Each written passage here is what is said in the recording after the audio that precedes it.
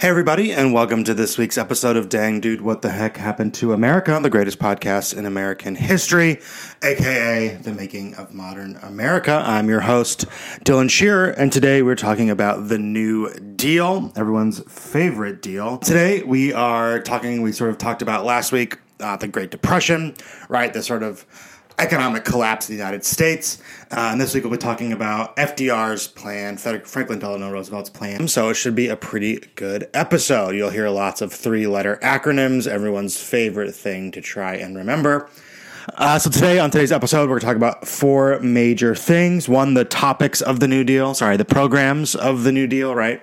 So what what the New Deal was comprised of, sort of the goals of the New Deal, what FDR was trying to do through these programs.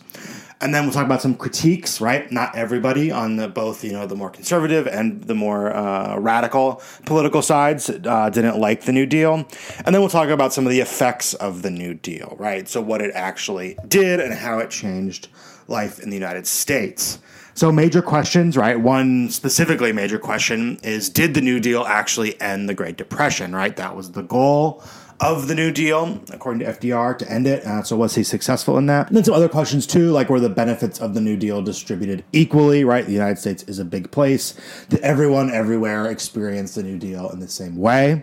Why did FDR promote the New Deal, right? So why was this his way to try to end the Great Depression? And then in what ways people try to counteract the New Deal, right? So how do people try to stop the New Deal from taking effect? So before we get started there, I just want to talk about somebody in one of these little character studies I like to do, many biographies at the beginning of a lot of these podcasts. So today we're talking about Jacob Lawrence. Jacob Lawrence was one of the most famous artists of sort of the New Deal era. He received lots of his funding from the WPA, the Works Progress Administration, one of these New Deal programs that we will talk about that helped fund artists.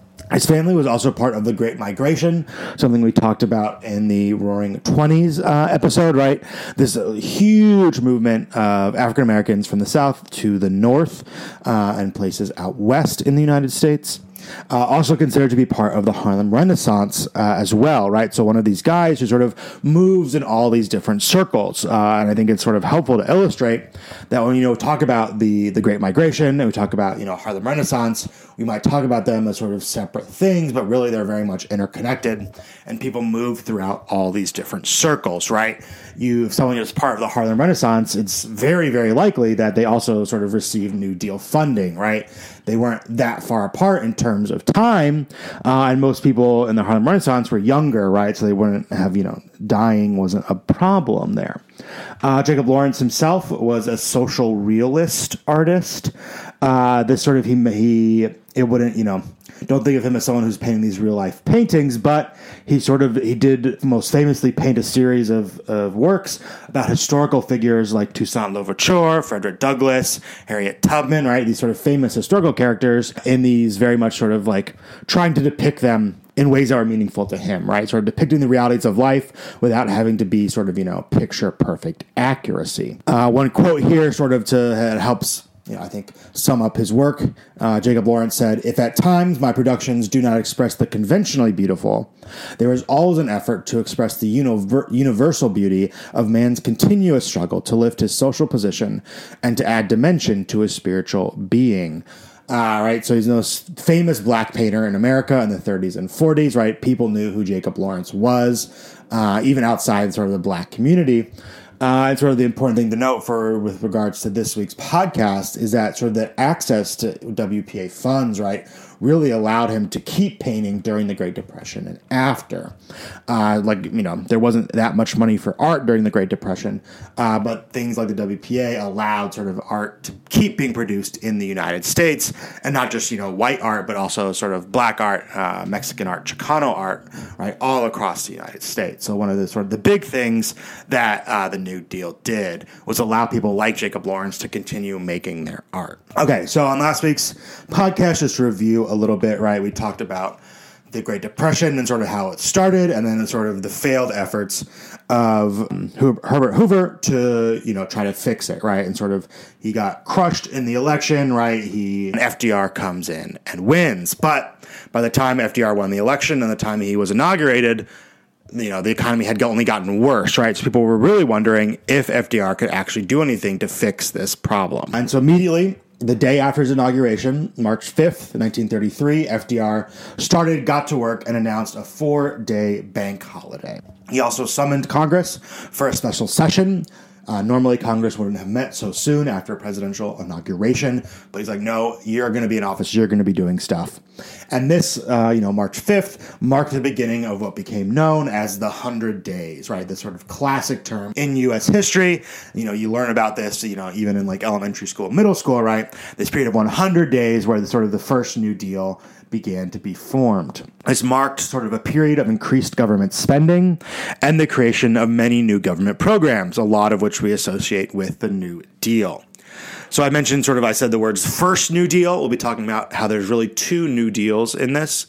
So the first New Deal, these programs were designed to end the Great Depression, right? The Great Depression was still going on, and they were really focused on stopping them. It wasn't just sort of FDR dreaming up all of these things, right? He had a group of academics known as the Brain Trust helping him with this. The Brain Trust, one of the main guys was this dude named Rexford Tugwell. He was a very famous guy, an economics professor at Columbia University, also taught at University of Chicago and UC Santa Barbara, and eventually would become the governor of Puerto Rico for a number of years. But these first New Deal programs, they sort of had three main goals, right? To provide relief, to begin recovery, and to reform the economic system, right? So providing relief for those people who were really, really hurt by the Great Depression, which was, most people in the United States. To begin recovery, so to get the economy back on track, right? So it could, get out of the spiral caused by the Great Depression. And then finally to reform the economy, so something like the Great Depression could never happen again, right? So relief, recovery, and reform, those three R's. And this sort of first 100 days period and a little bit after is known as the First New Deal. This First New Deal would dramatically sort of change the way in which the federal government interacted with not just the economy, but with the U.S. in general, right? I mentioned this a couple of times before, specifically in the podcast on sort of American empire and the industrial revolutions. But the way the U.S. government interacted and the way people thought that what the role of the U.S. government was changing, right? Prior to the Great Depression, something like the New Deal would have been unfathomable, right? The U.S. government directly, basically sticking its hand into the economy and saying this is how it's going to work. That was an incredibly new thing, providing direct aid to people. Very, very new. Very much against the ideas of laissez-faire economics, and just a huge switch in how the U.S. government works. And people saw it as sort of a necessity as a result of the Great Depression, right? They're saying this didn't work, right? This sort of hands-off approach. People are clamoring for help. We need to help them. It's the role of the federal government to help the people of the United States. And the First New Deal sort of finally brings those ideas into the mainstream and sort of enacts them in the U.S. for the first time. So we're going to look at each of those three R's, relief, recovery, and reform in turn. So we'll look at how the First New Deal dealt with relief first. They addressed it in a few ways, right? One was the Emergency Banking Relief Act, which established federal control over banks for the first time, really, and kept many banks afloat through government loans, right? If you remember, one of the big problems of the Great Depression is that banks were collapsing, and when they collapsed, people lost all the money that they had put into these banks, right? Lost years and years, decades of savings in an instant, had no recourse to get them back. That's horrible for the economy. The economy also sort of, at this point, capitalist economies basically need banks to function. And so with these massive collapse of banks, it's a double problem for the economy. So the federal government steps in and starts to enact some control over them, keep them afloat through government loans. FDR also ended the gold standard, right? That was this huge thing during the populist progressive era. The populists wanted it gone, the cross of gold speech, right? This famous speech. FDR finally did away with the gold standard, which allowed the U.S. to sort of put more money back into the economy. There are, people who are conspiracy theorists about the fiat economy or whatever, but sort of taking the U.S. off the gold standard was a huge thing. FDR also helped create the Federal Emergency Relief Administration, giving them a $500 million budget. This would create economic programs to help employ the unemployed, right? So to get people back working, get money back in people's pockets, right? The FERA did job training programs, and then also sort of just gave money for companies to hire individuals, right? A very new thing, something that Herbert Hoover basically refused to do. And I'm going to keep saying FDR passed these, but he was working with Congress, right? FDR had this huge majority in Congress, basically could shepherd anything he wanted through both houses, both the House and the Senate. So sort of a dual thing here, but it was really FDR pushing it. So relief, it wasn't just those two. One of the big programs that operated under FERA, right, the Federal Emergency Relief Administration, was the Civilian Conservation Corps. They hired unemployed men between 18 and 25 years old to work on infrastructure projects. By 1941, they had hired 2.5 million people, right? So that's a huge amount of people with jobs directly through the federal government. These men earned $30 a month and had to send part of that home. Not a lot of money today, but sort of at the time, that was huge for people who weren't making anything. The CCC, a lot of the infrastructure projects they did involved working in the national parks.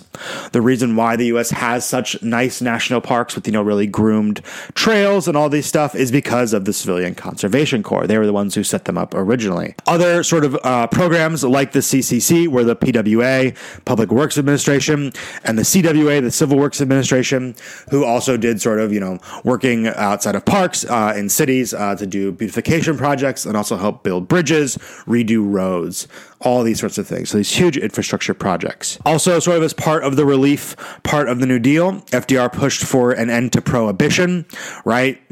He's like, people have enough problems. We should let them drink at least a little bit without, hassle. And so on December 5th, 1933, the 21st Amendment was ratified, which ended prohibition, one of the most sort of hated periods of American life. This provided some psychological relief, right? That sort of idea, you can actually get a drink without, being afraid of going to jail, and also financial relief. The government can now once again tax alcohol, and those vice taxes were beneficial to sort of these government budgets. So moving on now to recovery.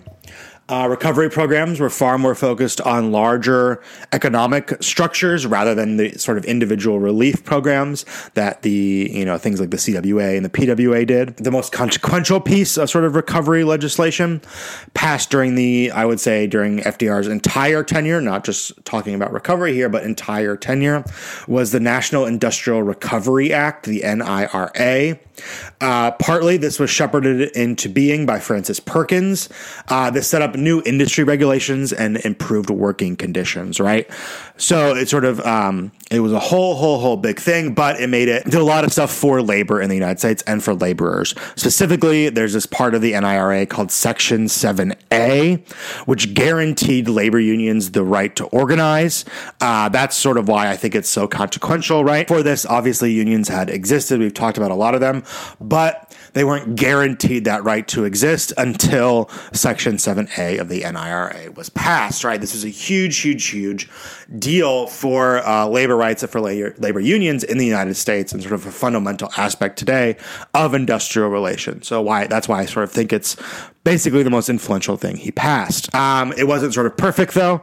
It excluded, in order to get it passed, FDR basically made the choice to exclude farm workers and domestic workers from the NIRA. Some of that has changed a little bit, but sort of farm worker unions are still very much not covered by a lot of the NIRA. Also what the NIRA did was sort of establish a 40-hour work week as the standard, banned child labor, right? Remember during the Roaring 20s, child labor laws had been rolled back by Republicans. Now FDR sort of banned it.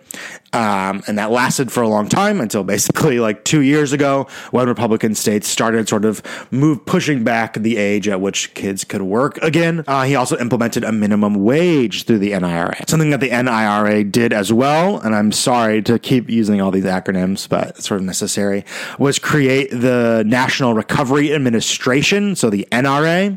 The NRA's job was basically to enforce the rules that were in the NIRA, if that makes sense, right? So this sort of law created an administration to help enforce itself. And the NRA also provided a place for businesses to sort of meet and agree on prices, right, within the government, keeping things lower.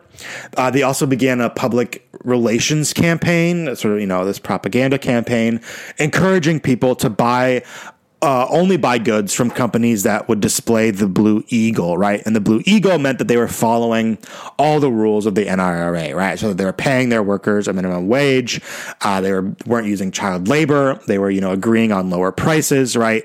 So sort of you should buy Blue Eagle, and stores would have these signs in them showing them that they're, doing their part, quote unquote. So moving on to reform, much of the reform efforts, sort of as I mentioned, of this first New Deal were about fixing the economy so that something like this could never happen again. Some of these were very dramatic, very drastic changes, especially to how the federal government operated, and really inserted the government directly into the economy more than it had before. This is where when we're talking about critiques, it's these reform bills that really are where the critiques are focused at. People start calling Roosevelt a socialist, saying he's doing socialistic experiments, all this sorts of stuff. But before we get to the critiques, let's look at what the reforms actually were. One was the Agricultural Adjustment Act, so the AAA, AAA. This was about sort of agricultural, right? It's about farming in America. This offered farmers cash subsidies to not grow crops, right? That sounds sort of crazy, but as I mentioned before, right, one of the big problems for farmers is that basically fields were being too productive, right? There was a glut. America was just producing too much stuff, which meant that prices were sort of staying very, very low. Not just prices, but agricultural problems arose from this, right? Fields were being sort of overplanted, or one of the reasons the Dust Bowl was created was because basically the fields were leached of all their nutrients, the soil was destroyed, kicked up into dust. And so these subsidies would do two things. It would raise prices, giving more money for farmers, and then it would also help the environment. This sort of ended up being good for bigger farms, actually, but really hurt smaller farmers and sharecroppers. Just sort of some of the economic incentives there, right? Like the subsidies weren't really enough for smaller farmers for them to make sense, but it sort of did help the agricultural sector as a whole. To this day, subsidies and now what's called federal crop insurance continue on to this day. And it's sort of, you can see some writings about how that's actually still really hurting the environment in a lot of ways, right? A lot of farmers, there's this great book about it called Perilous Bounty by Tom Philpott. But basically this federal insurance, crop insurance, really doesn't give an incentive for farmers to find better, more more like environmentally friendly ways to farm because they can rely on that insurance. But it is sort of what was necessary at the time. FDR also created the Tennessee Valley Authority, the TVA. This had the possibility to be a really radical sort of group here. It allowed the government to build dams and in Tennessee and provided electricity to many poor and isolated people across Appalachia, right? This is a huge, huge, huge program. The government providing this sort of infrastructure stuff. The Supreme Court actually ended up overturning a lot of that, and we'll talk about that later. But for a while, TVA really brought electricity to a lot of places in the United States that hadn't had it yet. The Federal Securities Act was also created as part of this sort of reform package. This added additional regulations to the stock market, prior to the crash that precipitated the Great Depression. there was really no regulations on the stock market, right? Widely unregulated. This meant there's a lots of, chicanery going on. And the FSA, right, the Federal Securities Act sort of stopped a lot of that. It disallowed insider trading, right? So put rules on who could make trades, how and when they could put trades. Something called the Glass-Steagall Banking Act regulated banks and what they could do, right? It limited the amounts of loans and types of loans, as well as the types of investments they could do. Glass-Steagall was repealed in the 90s, 1999, and that sort of directly led to the Great Recession because banks got caught up in doing a lot of the same types of trading that they were doing prior to the Glass-Steagall Act, and that really ruined the economy.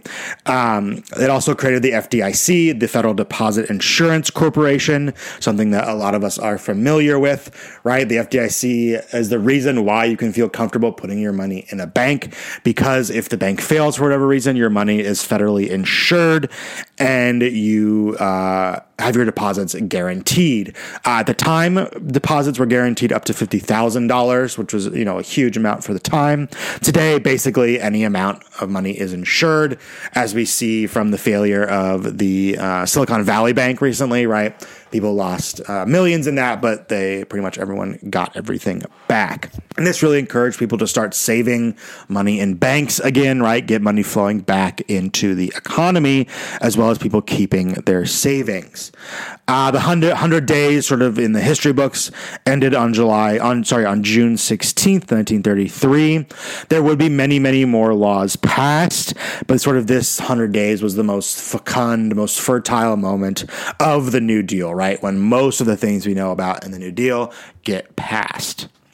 And of course, with all these things being passed, there are critics of the New Deal. I've sort of mentioned them.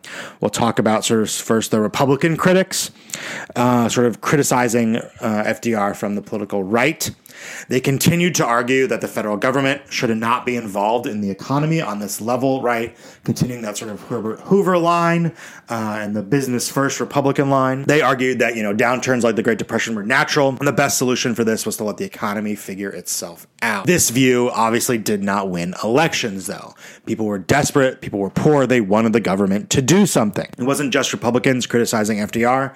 There are also some conservative Democrats dislike sort of the loss of gold standard. They still really wanted the gold standard.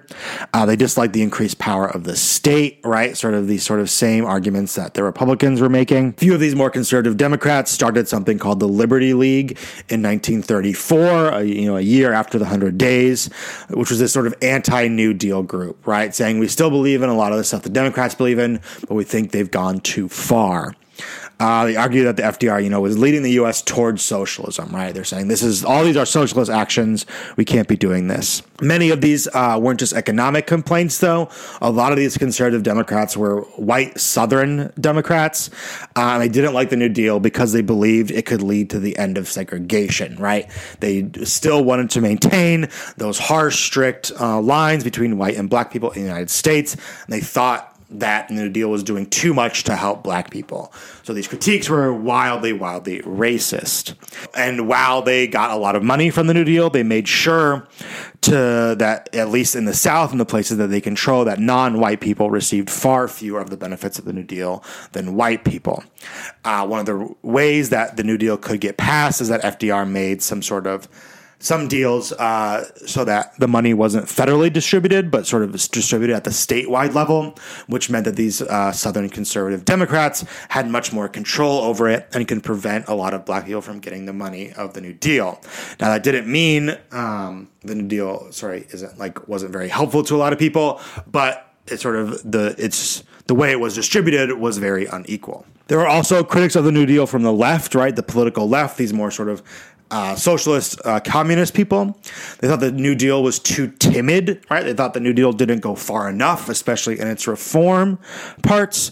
Both the socialist and the communist parties, who at the time, right, at the Great Depression, had seen an increase in their numbers, believed that the Great Depression had shown that capitalism was a failure entirely, right? that an economic system that does this just cannot work. And they argue that instead of trying to reform this current capitalist system, the U.S. needed a new economic system, right?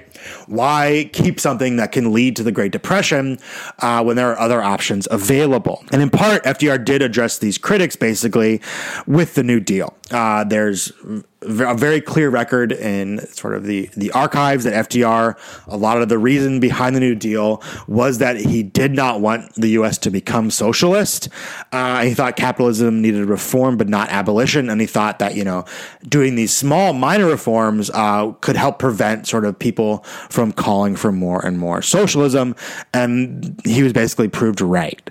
The New Deal would sort of take the fire out of the socialist and communist parties, take their drive that they had gained during the Great Depression. Other people on sort of the more political left proposed different solutions for ending the Great Depression, right? Not just the New Deal. Upton Sinclair, right? This famous author of the time, the guy who wrote The Jungle, also a socialist, ran for governor of California at this time on a platform that would have turned farms and factories into workers' co-ops. This sort of very IWW idea. Huey Long, who was a senator from New Orleans, introduced something called the Share Our Wealth Plan in 1934. His plan would have increased taxes on the rich, given $5,000 a year to every American family, right? So a very radical idea, maybe not putting the U.S. on this sort of full socialist economy, but really, really going beyond what the New Deal did. Huey Long was getting increasingly popular at the time for this plan, but he was assassinated in September 1935, sort of just as his national stature was starting to rise. Courts were also huge critics of the Supreme Court, the Supreme Court especially was a huge critic of the New Deal. The Supreme Court is and has been a very conservative institution, right? There's a period during the civil rights era where they were less conservative, but over its entire life, as we see today, even the Supreme Court is a very conservative institution, and they showed that during the New Deal as well. Just as they sort of had struck down a lot of the Civil Rights Act during Reconstruction, courts struck down many of the New Deal reforms, struck down a lot of the NIRA, right, the sort of really radical pro-labor approach in its 1935 ruling, Schechter Poultry Corps versus U.S., so it got rid of a lot of the very pro-worker benefits of the NIRA, would go down to strike a lot of other parts of New Deal legislation, right? Got rid of much of the TVA. In response to this, FDR tried to sort of add members to the court, something he could do under the Constitution, right? The number of members of the Supreme Court can be changed. It's not sort of set in stone. Eventually, he'd be able to add some, at least a little bit, not as many as he wanted, and he did get a lot of pushback for trying to do that. But FDR, even in response to all these critiques and to this criticism, still wasn't done, still was very popular with the U.S. as a whole, right? One of our most popular presidents ever. And he began a new sort of round of changes called the Second New Deal, sort of his plans for reform. He had huge Democratic midterm victories in 1934, and as a result of that, started planning for more proposals. Most of these were enacted in July and August of 1935, becoming known as the Second New Deal. These were sort of more aimed at middle and lower classes, right? Sort of those individuals rather than the economy as a whole. They added more jobs, strengthened organized labor again, and provided sort of the beginnings of our social safety net, right? Taking a lot of ideas from his left critics. That's the people he was most afraid of at the time, most worried about challenging his power, were people on the left. And so he took a lot of those ideas and sort of wrapped them into his, sort of like how the Democrats took the populist movement ideas and wrapped them into theirs. So the more jobs aspect of the Second New Deal was the Works Progress Administration. This is one of the biggest Second New Deal programs, the WPA, right? They're the group that funded Jacob Lawrence. They employed more than 8.5 million Americans by 1943, right? So triple the amount that the CCC did. They built dams and other public works, but also sponsored art and cultural programs, right? So there's murals in most major cities by the WPA. Chicago has a lot. You can still see them today. And they also sort of built public works projects, bridges, dams, all that sorts of stuff. They supported artists, musicians, folklorists. One of the coolest things they did, and I think one of the most important things they did, was that they hired writers, academics, all these people to interview people who had lived under slavery, right? Creating sort of one of the richest archives that we have about life under slavery in the United States. And these are all sort of publicly available. You can read these and find these online very easily. I highly recommend finding them out. Other New Deal programs like the Resettlement Administration and the National Youth Administration work to help get people jobs as well, right? Move people to cities where there were potentially more jobs, and to help teens and adults and young adults get work as well. They also strengthened labor rights throughout the Second New Deal, even in response to the Supreme Court striking a lot of them down. The National Labor Relations Act, the NLRA, also known as the Wagner Act, another big sort of pro-labor act, strengthened union and worker rights. It established the National Labor Relations Board, the NLRB, which has been in the news a lot recently. This is sort of the main place where unions had to go when they went to sort of start a union. And it gave the federal government more control over labor disputes and increased the penalties for disobeying labor law, right? So when a company actually broke the labor law, it actually sort of gave more significant penalties. During the New Deal, and because of things like the Wagner Act and the NRA, you see union membership increase during this period, despite unemployment still being very high, right? Which is not something you usually see. When unemployment's high, usually union membership go down because it's easier for companies to sort of break unions. But in this situation was reversed due to FDR's insistence on strengthening labor rights.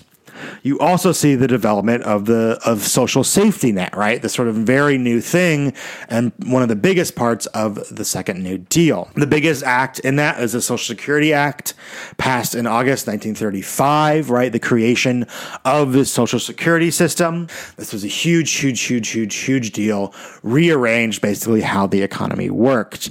What it did was provide a pension to all Americans over 65, right? So everyone over 65 has access to Social Security funds. At the time, it was a good amount of money. It's not as much as it is today now. It's really hard to live on it, but it's still huge that people can have that money. There's actually some very, as a result of this, people get their Social Security numbers, which is sort of the way you access your Social Security funds. And at the time, right, stealing identities wasn't a real thing. People don't have to worry about, someone getting their Social Security number. They are more worried about not having access or forgetting their Social Security numbers. So you see lots of pictures of people tattooing their Social Security numbers to themselves, right? So they won't forget. Some sort of wild images to see. Other programs as part of the social safety net provided assistance for unemployed people, right? Unemployment programs, disabled people, children, and unwed mothers, all receiving money directly from the federal government. A very, very new thing. FDR also had plans for a national health insurance scheme, but lobbying by medical professionals ended that plan, right? He was pretty close.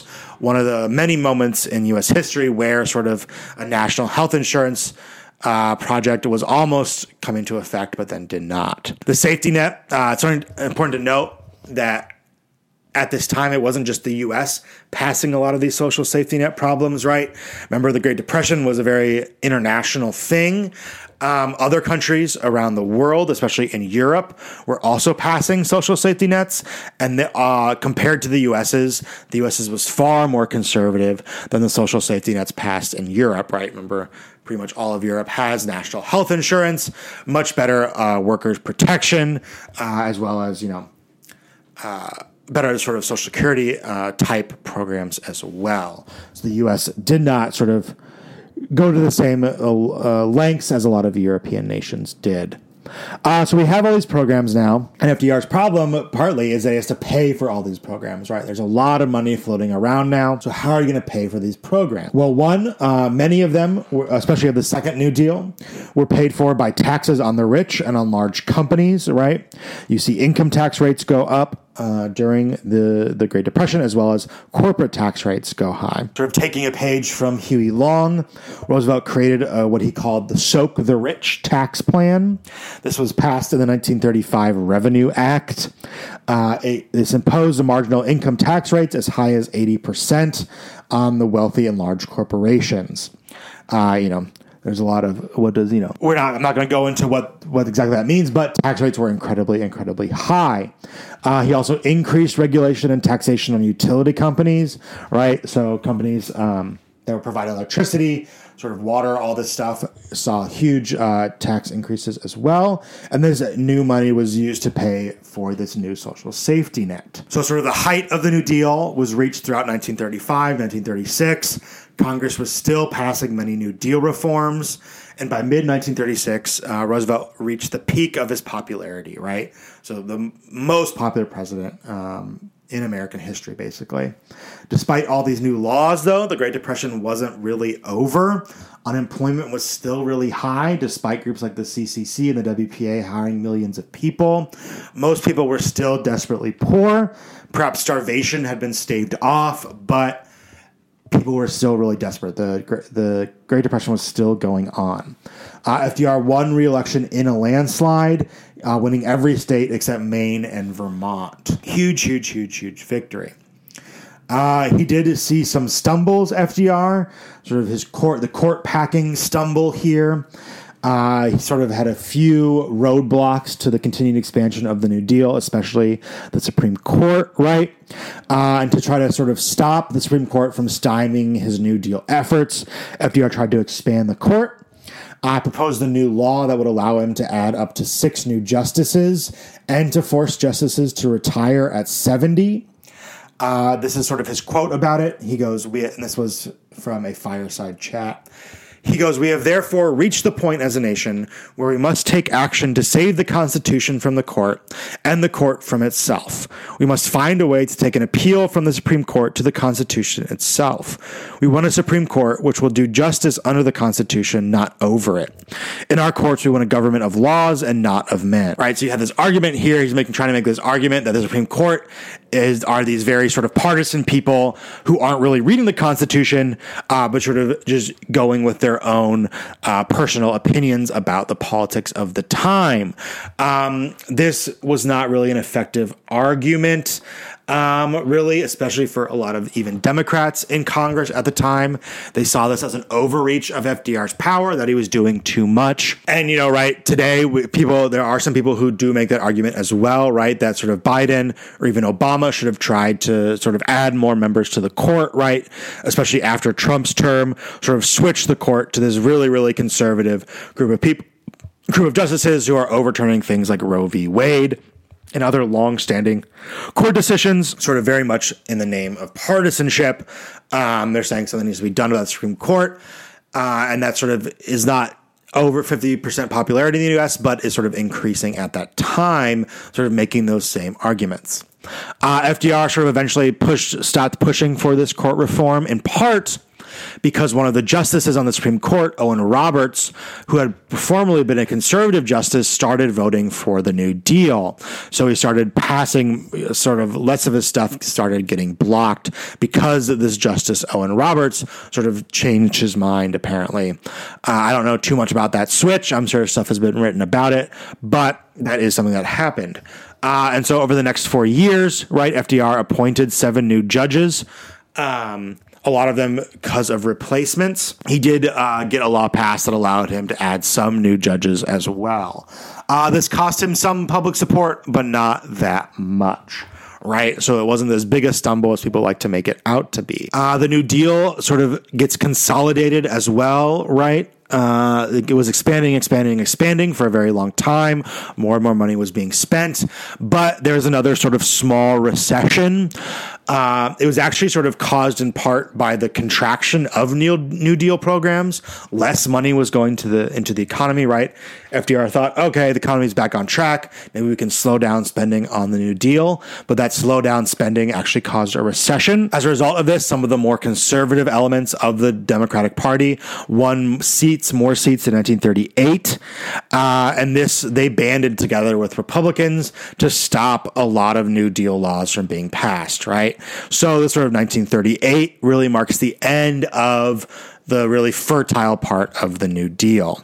The laws that have been passed largely survived over the next few decades, in part due to cooperation from the Supreme Court, right? FDR sort of switched the Supreme Court and sort of began its more liberal period, though more liberal doesn't mean liberal, and especially not radical. And there's sort of also a growing acceptance of the Keynesian economic principles that FDR had put forward, right?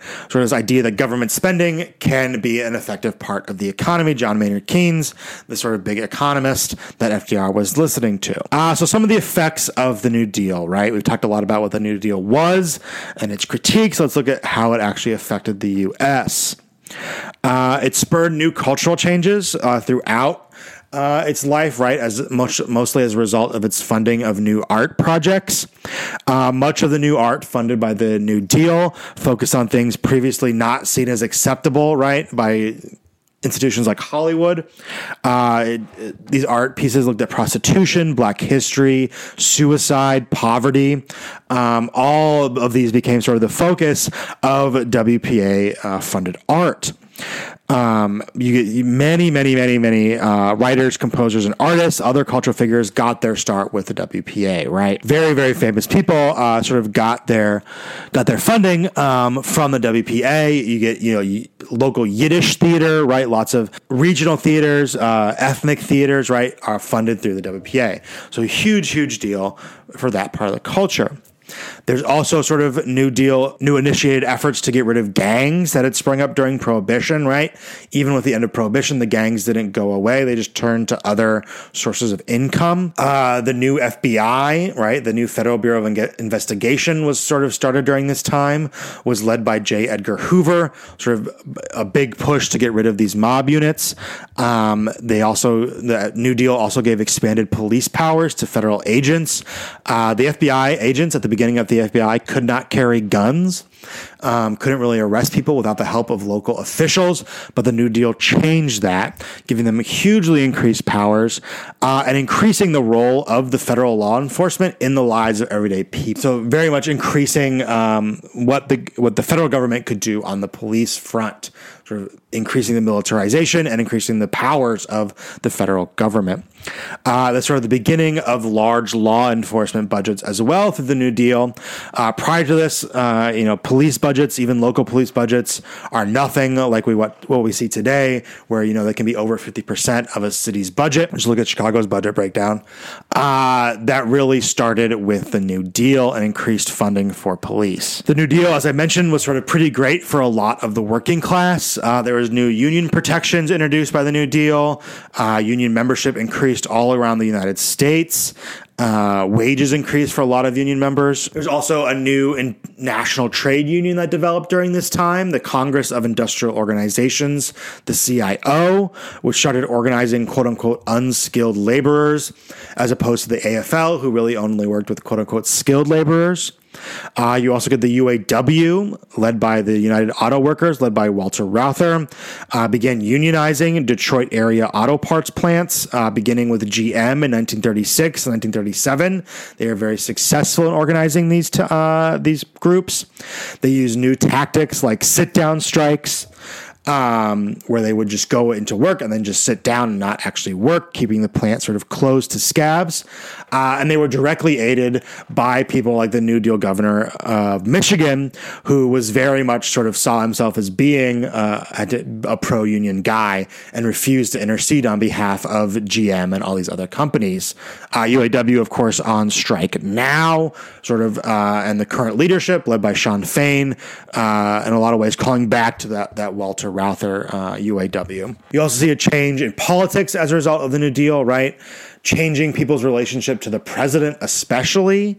Prior to FDR, the president had been sort of this figure that most people didn't really think about. Presidents didn't often go on these big, tours, trying to meet everybody that was going to vote for them, right? Crossing the country, been sort of this remote figure. But with FDR, he very much became, like, people started putting up pictures of FDR in their houses, right? Like framed photos of him. He became a more personable figure, right?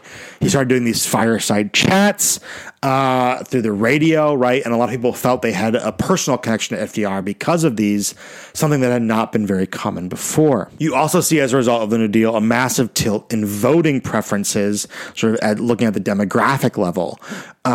You get Catholic people, Jewish people, black voters all started to vote Democrat in large numbers during the New Deal, something which had not been the case before. They largely voted Republican prior to this, but because of the New Deal policies, because of the great effect they have on these communities, they started voting for Democrats. And those numbers sort of continue to this day.